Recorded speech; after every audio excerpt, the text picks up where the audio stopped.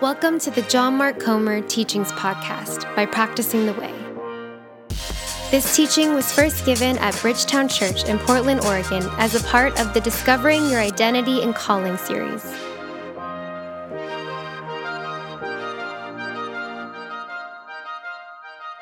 Be true to yourself. Good advice? Bad advice? Yes? We hear this all the time, right? In a magazine interview with a Hollywood celeb in the West Hills of LA, what advice do you have for the reader? Be true to yourself. Great, that's really helpful. What if I don't look like you? It's not quite as helpful. In the audiobook from the self-help guru on your morning commute, 10 tips for whatever. Number 3, be true to yourself. In the Oprah-esque talk show interview, thinking of a marriage or of a divorce or of a sex change or of a whatever. Well, the thing is, be true to yourself. Pan to the audience, head nod everywhere, right? This is more than a cliche in our culture. It is a mantra, really for American culture in particular. But as a follower of Jesus, I have mixed feelings about it. On one hand, I love it. It's right in line with this idea of discovering your identity and calling. Like, go on that journey of self-discovery. Figure out who you are, who you aren't, what you are made to do, what you are not made to do, and then be yourself. On the other hand, I hate it. It's really not all that helpful at all. For starters, there is the follow-up question, which self? Because I, for one, am a bit of a mixed bag. Am I alone in that? Every day I face decision after decision, and it's like I'm not even sure what I want half the time. I want to eat a plant-based diet and exercise 6 days a week and look and feel like I belong in Men's Health magazine. But I also want that pastry with my coffee and the one next to it. And then I want to go out to a food cart for lunch, and then I want to eat at Tusk every single night for dinner with a beer. So both are, which me is the real me, right? I want to get up at 6 a.m. every single morning and read my Bible and pray and anchor my mind and even my body in the reality of God before I do anything. I also want to sleep in and just make a cup of coffee and read the New York Times and then show up for work 10 minutes late. So which me is the real me? You see what I'm getting at? A number of psychologists argue that even if you, meet all the criteria for mental health, that most of us have more than one self. For example, Dr. David Brenner, a psychologist and professor, writes, what we call I is really a family of many part selves. Or Richard Foster, I was reading this yesterday afternoon, he writes, within all of us is a whole conglomerate of selves. What they mean by that is under the surface of the image that we project to the world, we're all, at least most of us, are a little bit confused. Because we have desire, but we have more than one set of desires. And some of our desires are bent in the direction of what we know in the bottom of our heart is good and beautiful and true. But then we have other desires that are just as real and just as, quote, authentic, that are bent in all the wrong and upside down and cracked directions. And so we live in this tension, this tug of war, this, in the language of literary criticism, this inner conflict. And this tension is nothing new. It's as old as the human condition. On that note, Ephesians chapter 4 hopefully is open to you, in front of you in your Bible. This is a letter that is upwards of 2 millennia old. It's so good that here we are still reading it. And we used it a few weeks ago, if you were here, for a theology of identity. But it's also about calling. We left off in chapter 4, verse 1. Let's reread that. As a prisoner for the Lord then, or therefore, in light of all of that identity, I urge you, what? To live a life worthy of the calling you have received. There's this idea of calling. He goes on, be completely humble and gentle, be patient, bearing with one another in love. Make every effort to keep the unity of the Spirit through the bond of peace. Notice that he says far more about character than he does about career. And we made the point a few weeks ago that when you think about calling, there are at least two dimensions to your calling. Most of us hear that idea of calling, and we immediately think of work, our 9 to 5, or this kind of, late Western idea of vocation, which is a great idea, the role that you play in the healing and the renewal of the world. And that's beautiful, and that is one dimension of it. That's the, if you want to call it, the outward journey into the world. But there's at least another dimension of calling that is the inner journey into your own soul, where you grow and you mature and you become more like Jesus, and in doing so, more like your true self. And that's what Paul is getting at here. Let's keep reading. Skip down to 11. He goes on, "So Christ himself gave the apostles, the prophets, the evangelists, the pastors, and teachers," all sorts of types of leaders in the church. And here's the job of a leader in the church. Here's my job. Quote, 12, "to equip his people," that's you, "for works of service, so that the body of Christ may be built up, until we all reach unity in the faith and in the knowledge of the Son of God, and become mature, attaining to the whole measure of the fullness of Christ. Then we will no longer be infants, tossed back and forth by the waves and blown here and there by every wind of teaching and by the cunning and craftiness of people and their deceitful scheming.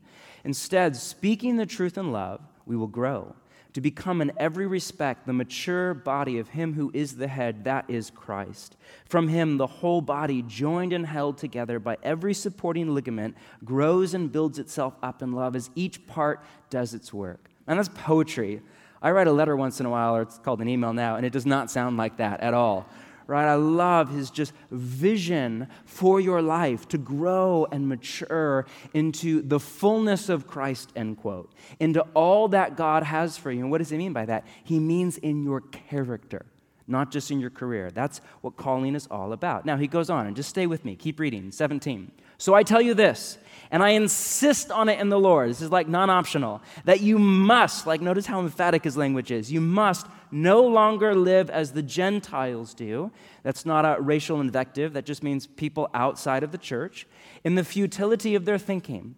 They are darkened in their understanding and separated from the life of God because of the ignorance that is in them due to the hardening of their hearts. Having lost all sensitivity, they have given themselves over to sensuality so as to indulge in every kind of impurity, and they are full of greed. That, however, is not the way of life," there's our language, "that you have learned when you heard about Christ and were taught in him in accordance with the truth that is in Jesus. You were taught, with regard to your former way of life, to put off your old self, which is being corrupted by its deceitful desires, to be made new in the attitude of your minds, and to put on the new self, created to be like God in true righteousness and holiness." And Paul goes on.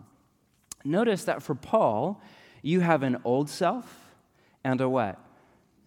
A new self. And the call, if you want to talk about calling, is to put off the old self and put on the what? New self. Now, this is the imagery of clothing. Think of, a wardrobe. Think of Mr. Rogers, those of you that were around back in the 80s. Think of the wardrobe change or whatever. The invitation is to don't worry, I won't take off all my clothes, I promise, is to put off an old item of clothing and to put on a new item of clothing. And it's just a word picture. And I know this is super cheesy, but you're going to remember this on Wednesday, all right? And that's the invitation. You put off and you put on. You put off an old identity, you put on a new identity. You put off an old way of life, you put on a whole new way to be human. That is the calling that is set before each and every one of you. Now, all sorts of teachers down through the ages have done a lot of work on this passage in particular, and this idea of an old self and a new self that you put on and you put off. Thomas Merton in particular, who's obsessed with this passage. And he's best known, his contribution was really this idea of a false self and a true self. And we've done a little bit of work on that the last few weeks. And he's ripping that idea from right here and from a few other places. And Paul, I love what he writes here. You find peace not by rearranging the circumstances of your life, but by realizing who you are at the deepest level. Sooner or later, we must distinguish between what we are not and what we are. We must accept the fact that we are not what we would like to be. Am I alone in that? Okay, I guess I'm alone in that. I relate. We must cast off our false exterior self, like the cheap and showy garment that it is. We must find our real self in all its elemental poverty, but also in its great and very simple dignity, created to be the child of God. So, we've been saying for a month now that one of the key tasks of our apprenticeship to Jesus is to discover our identity and our calling. But here's the tricky thing that we want to get into tonight. It's one thing to discover your identity and calling. It's a whole other thing to actually grow and mature into the person that you see on the horizon. Are we tracking? It's one thing to hear your identity is rooted in who you are becoming in Christ. Oh man, that will preach. It's a whole other thing to change because you are not that person yet. I mean, you are to Jesus, but not to the rest of us, right? Yet. So the question that we really want to drill down on tonight and next week is how, right? Really the question is, how do you and I change? How do we break out from who we are to who we are becoming in Christ? How do we grow? How do we mature? Whatever language you want to wrap around it, how do we get to, in Paul's language, fullness, the full measure of Christ? How do we change? Now, what we talk about when we talk about change is spiritual formation. If you're new to the church, don't worry about that phrase at all. That's insider lingo. That exact language isn't even used in the New Testament, but it's pretty close. The word that's used all through the New Testament is transformation in English, or metamorphao in Greek. It's where we get the word metamorphism, which is the scientific label for how a caterpillar is transformed into a butterfly. And spiritual formation is, put simply, the process, not an event, not a one-time thing, come forward, prepare, bam, now I'm Mother Teresa. Not at all. It's a process over a lifetime by which we are transformed to become more like Jesus, and in doing so, more like our real true self. Dallas Willard defines spiritual formation this way. Spiritual formation in the Christian tradition is a process of increasingly, a little bit at a time, being possessed and permeated, so it's relational, by the character traits of Jesus as we walk in the easy yoke of discipleship with Jesus, our teacher. I think of Paul's line in Galatians chapter 4, "My dear children, for who I am again in the pains of childbirth until Christ is" what? Formed in you. Like, that's the heart of a pastor. I'm just like a woman in labor, just in agony and prayer and pain and passion and anticipation until Christ is formed in you. So, here's the plan for the next 2 weeks. We basically just want to drill down on this idea of spiritual formation. Now, disclaimer, this is something that we've taught on before in depth. Just a year ago, we did a 3-month series on this. If you're around, if you're new, which again is a lot of you, please go back and listen to the podcast. But we want to hit it again for a few reasons. One, I'm learning the hard way from study after study that most leaders under-communicate by a margin of about 10. So I kind of say something once and think, cool, we got it. Let's move on. And then I'm starting to realize, I'm not that way, and neither are you. We need to hear it again and again and again and let it just seep in past our mind and imagination into our heart and even into our body, right? Because that's what following Jesus is all about, getting what's in your mind into your body, meaning into all of your life. And secondly, our entire church, if you've been around the last few years, has been re-architected and rebuilt around this idea of spiritual formation. Like, if we have an agenda for you, it's that you be with Jesus, you become like Jesus, and you do what he did.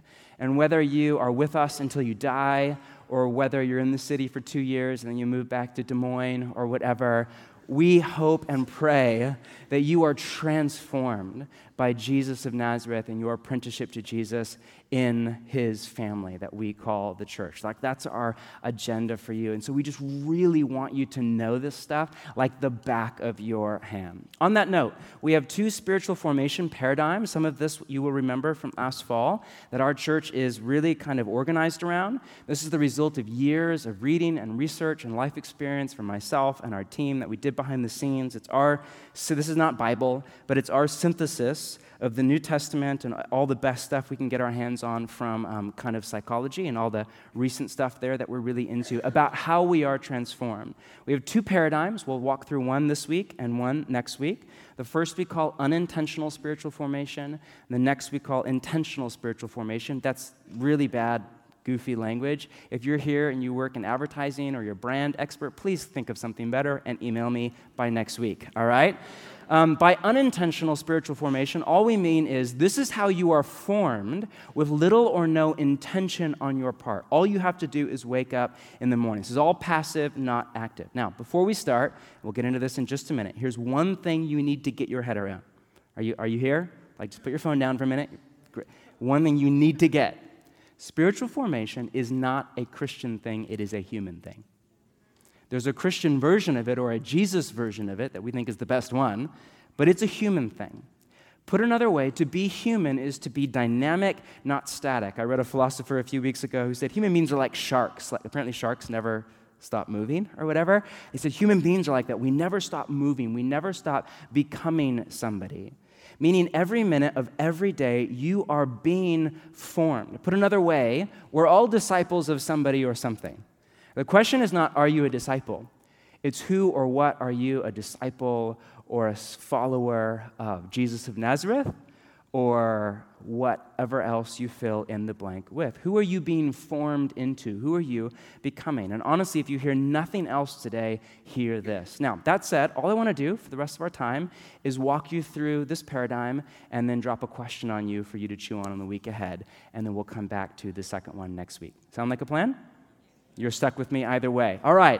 Unintentional spiritual formation. We are all formed by, first off, the stories that we believe. Now, we could do this from any number of places in the New Testament, but let's just do it from Ephesians 4 because it's open in front of you. And this idea is all through the New Testament. So take a look again at 17.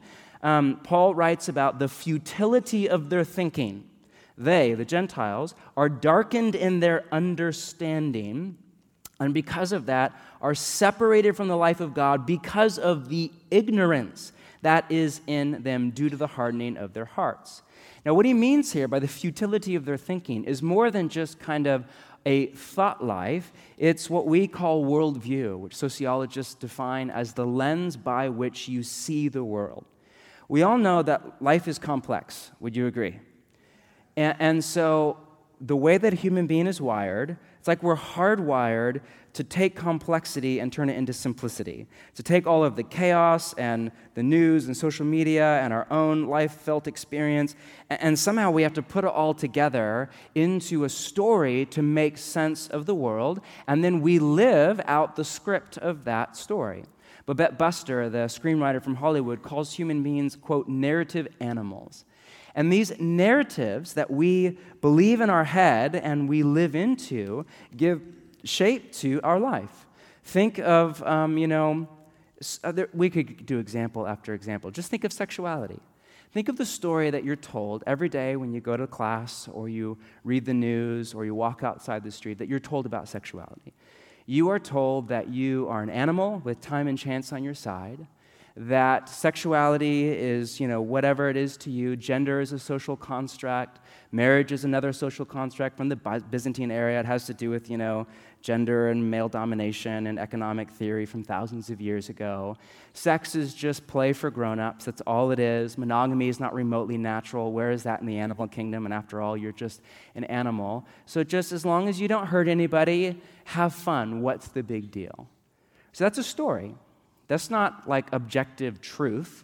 That's a reading of the data points of what it means to be human, what it means to be gendered, what it means to be sexualized.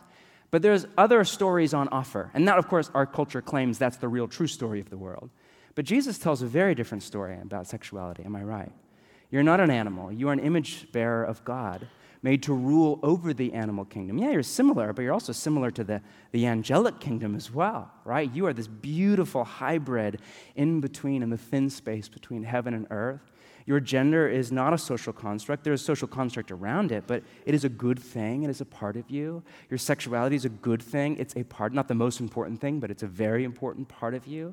Marriage was created by God. That's why it's in every single culture in the world, because it's not man-made. God is the one who thought it up. And sex is way more than play for grown-ups. In sexuality, two human beings, in the language of Genesis, are fused together into one flesh.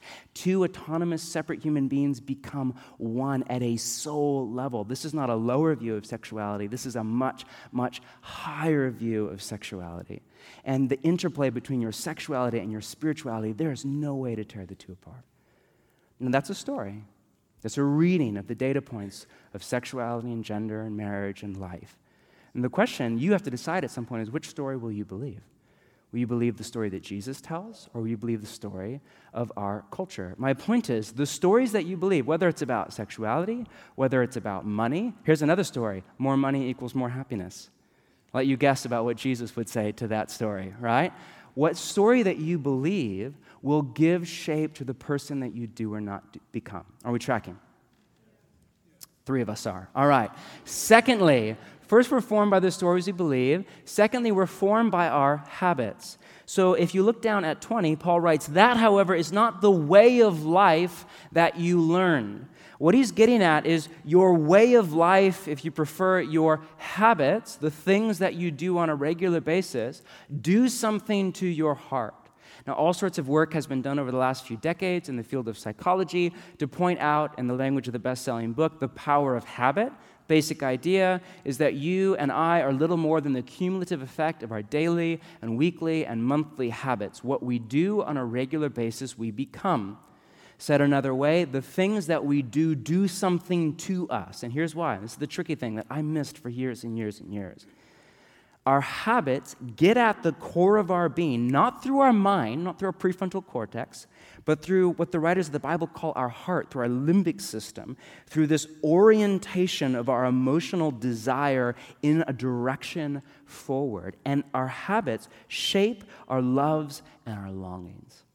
The best metaphor, I've used this before, so forgive me, but that I can think of is still coffee. So I'm well aware of the fact, this is heresy in our city, but I'm well aware of the fact that coffee is the last thing I need when I wake up in the morning. If you know me, I'm type A, I'm high-strung. Have you started to notice that I fidget just once in a while? And this is actually me way better. I did chiropractic. Years ago, I had a chiropractor come up to me after church and say, "Are you aware that you fidget a lot?" And I said, yeah, people tell me that every single Sunday, and I can't stop. He said, I can fix it, and did chiropractic. It was really helpful to about 50% of it. Now I'm doing acupuncture. We'll see what happens next. After that, it's, hot yoga. We'll see. Point is, I'm just I have all this nervous energy. I can't really sit still. I'm pretty type A. I'm bent toward anxiety. I'm doing 1,000 times better now as I grow and mature into Christ-likeness, but it's my limp. All that to say, the last thing I need when I wake up in the morning is a cup of coffee on an empty stomach. That is the last thing I need. A year or two ago, I was, into emotional health, still am, and so I gave up coffee for 6 months. It's a very long time.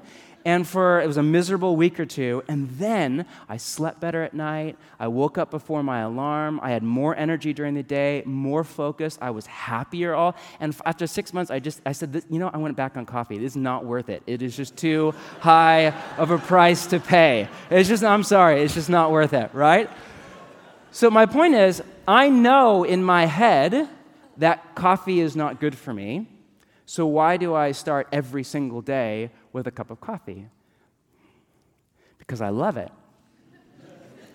My heart is bent in the direction of Koba coffee and my Chemex and my Japanese scale every single morning. Now, how many of you liked coffee your first sip? 8 years old? 3 of you, exactly. Moses, my 8-year-old, is just all into it, right? Now, most of the time, your first sip of coffee, you just think it's gross, right? So how did I come to love coffee? Well, when I was 17, I got a job at this coffee shop. This was 1997. Some of you weren't even alive yet. And it was this place called Coffee People. Anybody remember that? It was this bridge between second wave and third wave. I want to tell myself it was cool in 1997, right? So I got a job there as a junior in high school, and I hated coffee, but you worked at a coffee shop, you had to pretend, and so I would just put lots of dairy and chocolate and sugar into it to where you couldn't really taste the coffee anymore, and then I would drink that. And then eventually the mocha became a vanilla latte, became a latte, became a coffee, became a French press, became a Chemex, became a really expensive single origin, ethically sourced, all of that, right? That whole thing. Now, over a long period of time, I became the kind of person who loves and longs for coffee. How? Through the daily act of drinking it. Does that make sense? And this is a very simple observation that you don't need a scientist or even a Bible chapter to tell you this, that often the more you do something, the more you want to do that something, and vice versa, the less you do something, the less you want to do it. Have you started to notice that? Often the more you eat dessert after dinner, the more you want to eat dessert after dinner. The more you binge watch Netflix, the more you want to binge watch Netflix. The more, for some of you, you exercise, ironically, and you get in better shape, the more you want to exercise. Some of you are like, that does not happen. Well, just, you have to go longer than 3 days. Right? And so the more that you read your Bible in the morning and pray, the more that you want to read your Bible in the morning and pray. And the less that you read your Bible and pray, the less that you really want to. It's kind of boring, you fidget, you would rather check email or what. Does it make sense? My point is very simple. The things that you do, in particular on a regular basis, get into your heart and form your loves and your longings. We have to wrap our head around this because we think we're just watching Netflix. Actually, we're doing something to our heart. We think we're just at the gym another day. Actually, we're doing something to our heart. We think we're just getting coffee with her, and she's not a follower of Jesus, but it's whatever, I'm mature. Actually, you're doing something to your heart. This is really bad news for me and coffee, but it's really good news for you and me and our apprenticeship to Jesus. It means that through habits from the way of Jesus, or what in church tradition are called the spiritual disciplines, we have a say, we can point our heart in the right direction. Once you realize that what you know in your head is nothing compared to what you love in your heart. And through habit, through the spiritual disciplines, you can point your heart in the direction of Jesus. We'll talk more about that next week. For today, all I want you to see is we're formed first by the stories we believe, and secondly by our habits. Third, much faster, we're formed by our relationships. We all notice that in the text here. Notice it's all in the plural, not in the singular. You must know, you, by the way, is plural for the church. You all must no longer, Bethany, that's for you, you all, right there, must no longer live as, I hear you got prophesied over last week. I'm so sad I missed it. I want to debrief with you later. Anyway, as the Gentiles do, plural, in the futility of their thinking, they are darkened, and it goes on. Paul is saying something that we all know to be true, that we become like the people that we hang out with on a regular basis. Our friends, our family, in all honesty, your family of origin, for most of us, is the single greatest influence on who you do or do not become. That's great news for some of us, mixed news for most of us, and terrifying for a few in the room. Also, your culture that you were born into. Man, trust me, you are formed by Western, secular, post-Christian culture. It's the air that you breathe. You're formed by your family, by your friends, by your circle of friends, by who you sit next to at the office or in class. Like, we are formed by the people that we hang out with. The odds are, if you tally up in your mind's eye your circle of friends, that you dress in a very similar way, you vote in a very similar way, you hang out in a very similar way, you do relationship because we become like the people that we spend time with on a regular basis. This is a great thing or a horrific thing based on who those people are. I'll let you figure that out. Now, finally, all of this happens in an environment. Paul writes in 19, having lost all sensitivity, they have given themselves over to sensuality so as to indulge in every kind of impurity, and on top of that, they are full of greed. Now, since we don't live in first century Ephesus, let me just nerd out on you for 30 seconds. Two things that you need to know about the city of Ephesus, which is the city on the receiving end of the letter. One, it was home to the temple of Aphrodite, which was one of the 7 wonders of the ancient world. Aphrodite was the goddess of sexuality and fertility. You would go to the temple, you would have sex with a temple prostitute, male or female, as a way to have Aphrodite smile on you, your sexuality, your fertility. It's an ancient agrarian culture. You want as many children as possible with favor. Secondly, because of that temple, people would literally travel to Ephesus from all over the Greco-Roman Mediterranean world, which made the city, first off, very wealthy, and then over time a financial center, such as a New York or a London or a stock exchange kind of city. Think of the one story about Ephesus in the book of Acts. Anybody know that from Acts chapter 19? It's a story about when Paul planted the church that now, years later, he's writing a letter to, planted the church in Ephesus. And what's the story about? It's a story about a move of God in the city. So many people started to follow Jesus that there was a riot that was started by the metal workers for the temple because nobody was buying the idols anymore. So many people started to follow Jesus that it crashed the local economy and a riot broke out. Does that make sense, right? So all that to say, what are the two kind of gods of Ephesus? Sexuality and greed. What does Paul call out in the church in Ephesus? Sexuality and greed. That's not a coincidence. That's not just, sexuality and greed, we all deal with that. For sure, we all deal with that. But there was an acute issue in this city. Ephesus, like every city before and after it, formed its citizens. Now, the city that you and I call home is a formation machine, am I right? Portland, sentient or not, has a very specific idea of the person that it wants you to become. And that's not all bad. Our city wants you to recycle. I'm all for that. I don't think he would really buy anything, so I'm not sure he would have that much to recycle. But if he did go on a shopping spree, I'm sure he would, no box, no bag, thank you, right? It wants you to take public transportation or cycle. That's great. It wants you to get outside and hike in Forest Park. That's all great. It also wants you to do a number of other things that aren't G-rated, and so I won't talk about them from stage. It wants you to spend money that you don't have on things that you don't need. It wants you to get high. It wants you to drink way too much alcohol and just think that's okay and normal. There's good in our city and there's bad in our city. We both celebrate our culture and we critique our culture as followers of Jesus. But the danger is that the longer you and I live in this city, the more we become like this city, not only in the good ways, but also in the bad. Think of when somebody moves into your neighborhood and they have like a giant truck or something, and there's like an American flag sticker on the back, and we're like, hey, this is Portland. We're only technically in America but only because we have to be. Like, that American flag thing, that just doesn't fly here. It's only a matter of time until we secede from the Union, right? But some of you are like, really? I'm just saying that's true of our city, and you all know it's true. Somebody's like, we're just really obvious in a moment like that. Oh, you're not from around here, are you? Or, oh, you're new. My point is very simple. We become like our environment. As the world is getting bigger, it's also getting smaller. That's why everywhere you go in the world, people dress alike and talk alike. And so here's the thing. We need to carefully discern together in community in what ways has Portland, has my phone, which is this portal to the Western secular post-Christian cultural moment, has it got into my head and made me into somebody that I'm not? Has it put lies into my head that I have started to believe, and I have started to live into, and I have started to become, and those lies have started to become true? We have to carefully discern to make sure that we're not shaped or bent in the wrong direction by our environment.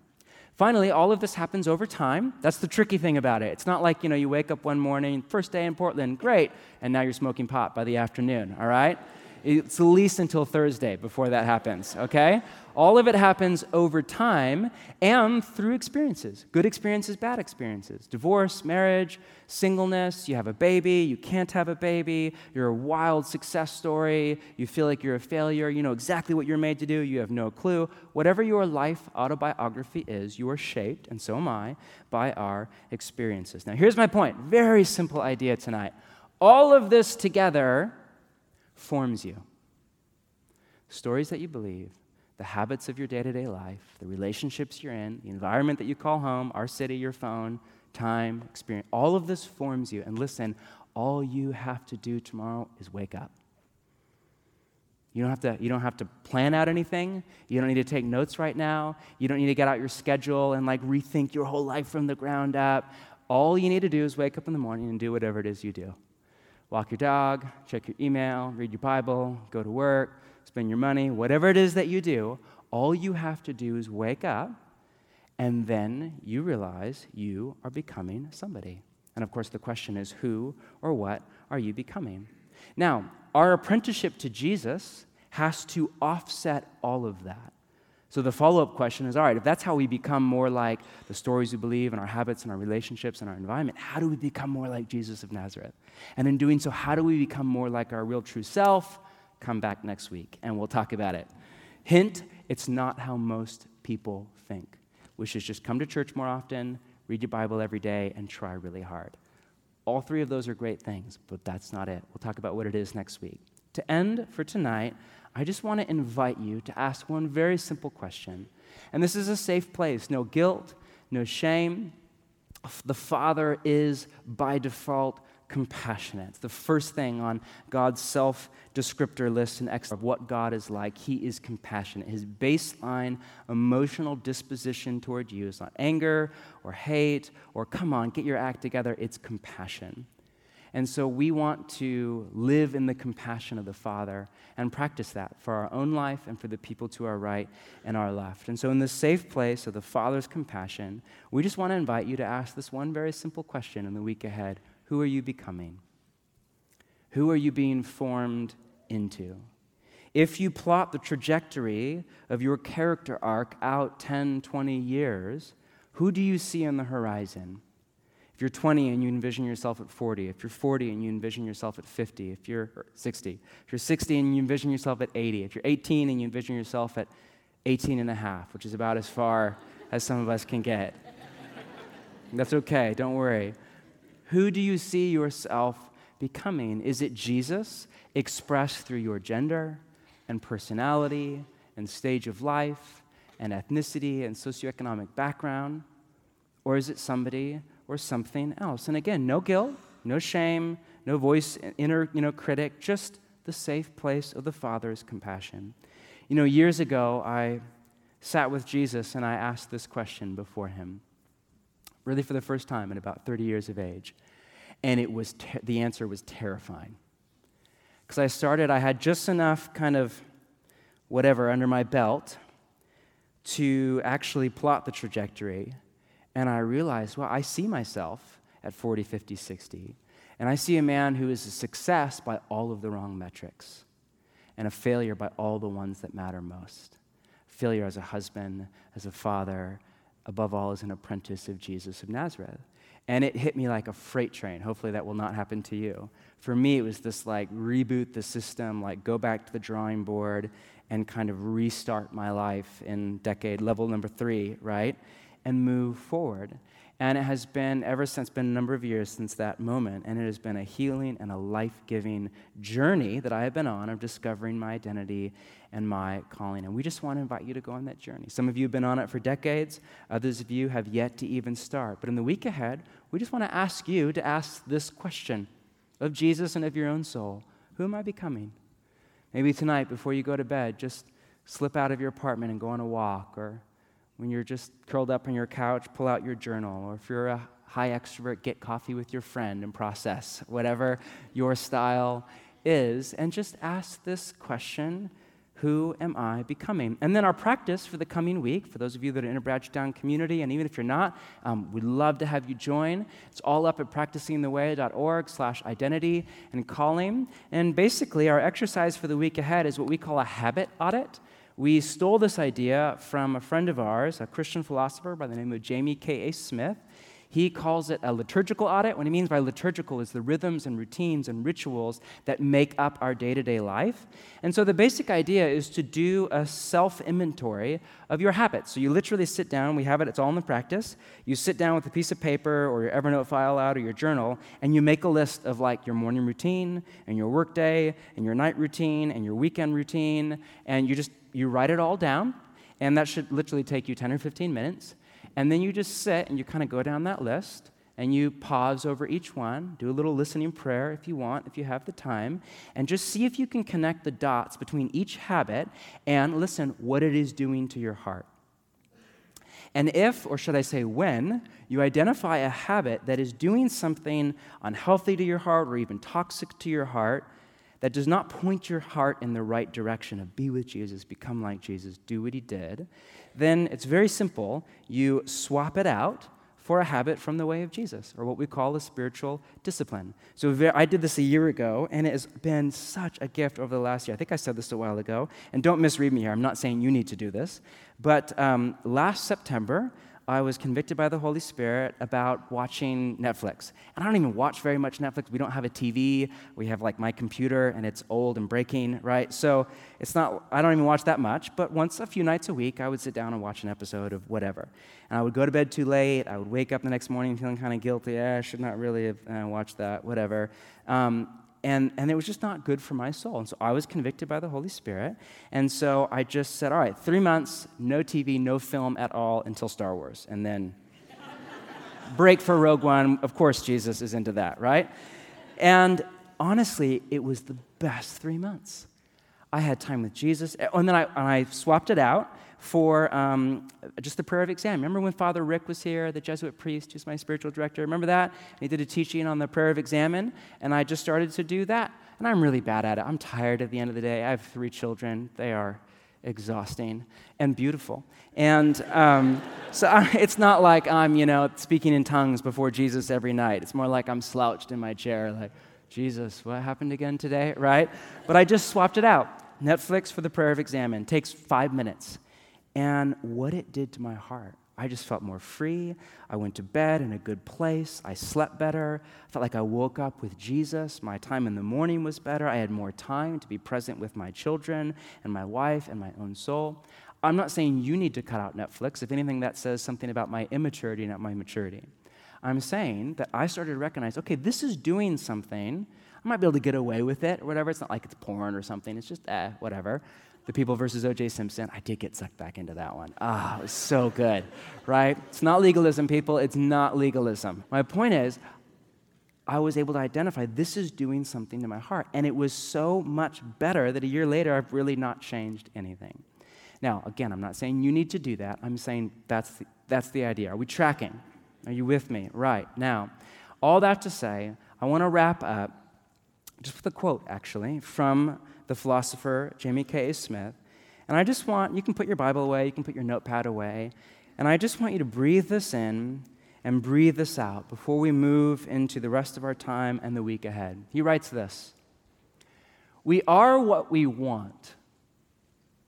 Our wants and longings and desires are at the core of our identity, the wellspring from which our actions and behavior flow. Our wants reverberate from our heart, the epicenter of the human person. Thus, Scripture counsels, above all else, guard your heart, for everything you do flows from it." Proverbs 4:23. Discipleship, we might say, is a way to curate your heart, to be attentive to and intentional about what you love. Discipleship is more a matter of hungering and thirsting than of knowing and believing. Jesus' command to follow him is a command to align our loves and longings with his, to want what God wants, to desire what God desires, to hunger and thirst after God, and crave a world where he is all in all, a vision encapsulated by the shorthand, the kingdom of God. Let's stand and pray together. Thanks for listening. This podcast was brought to you by Practicing the Way. We are a crowd-funded nonprofit that exists because of the generosity of listeners like you. To support our work, join The Circle, our community of monthly givers. To give or to learn more about running our resources in your church or small group, visit practicingtheway.org.